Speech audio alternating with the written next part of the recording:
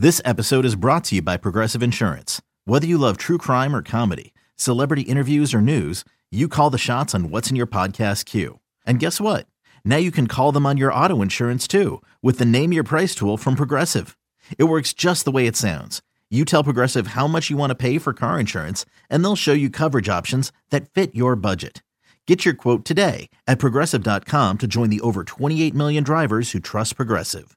Progressive Casualty Insurance Company and Affiliates. Price and coverage match limited by state law. Another day is here, and you're ready for it. What to wear? Check. Breakfast, lunch, and dinner? Check.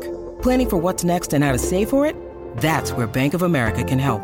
For your financial to-dos, Bank of America has experts ready to help get you closer to your goals. Get started at one of our local financial centers or 24/7 in our mobile banking app.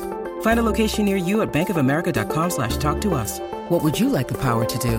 Mobile banking requires downloading the app and is only available for select devices. Message and data rates may apply. Bank of America N.A., member FDIC. Cheeseheads. Get on your feet. It's Curd and Long. Hosted by Sparky Fifer and Ryan Horvath.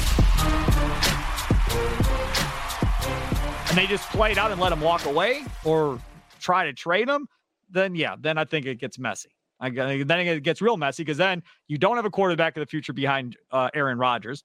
You don't dare draft a quarterback of the future if you're going all in for one more year this year, because then the goal has to be about how do we win now? It's not about the following year. So I think you're really screwed up if it goes that way. Yeah, there's a lot of balls in the air when it comes to stuff like that. To get back, either way, I think they draft a guy. Day 2, day 3, I think is where you're looking at either way. I wouldn't use the pick necessarily because what I don't want for Jordan Love is Jordan Love has already got so much focus on him. And I don't want them to do the Brian Brown thing where they pick a guy with a premium pick and all of a sudden it's like, well, do they actually believe in Jordan Love or is he looking over his shoulder at, whoever the guy is? The guy that I've kind of taken a liking to as one of them later round picks is Aiden O'Connell from Purdue. I think he's got some moxie. I think he's got some toughness. He's somebody that profiles as a good backup.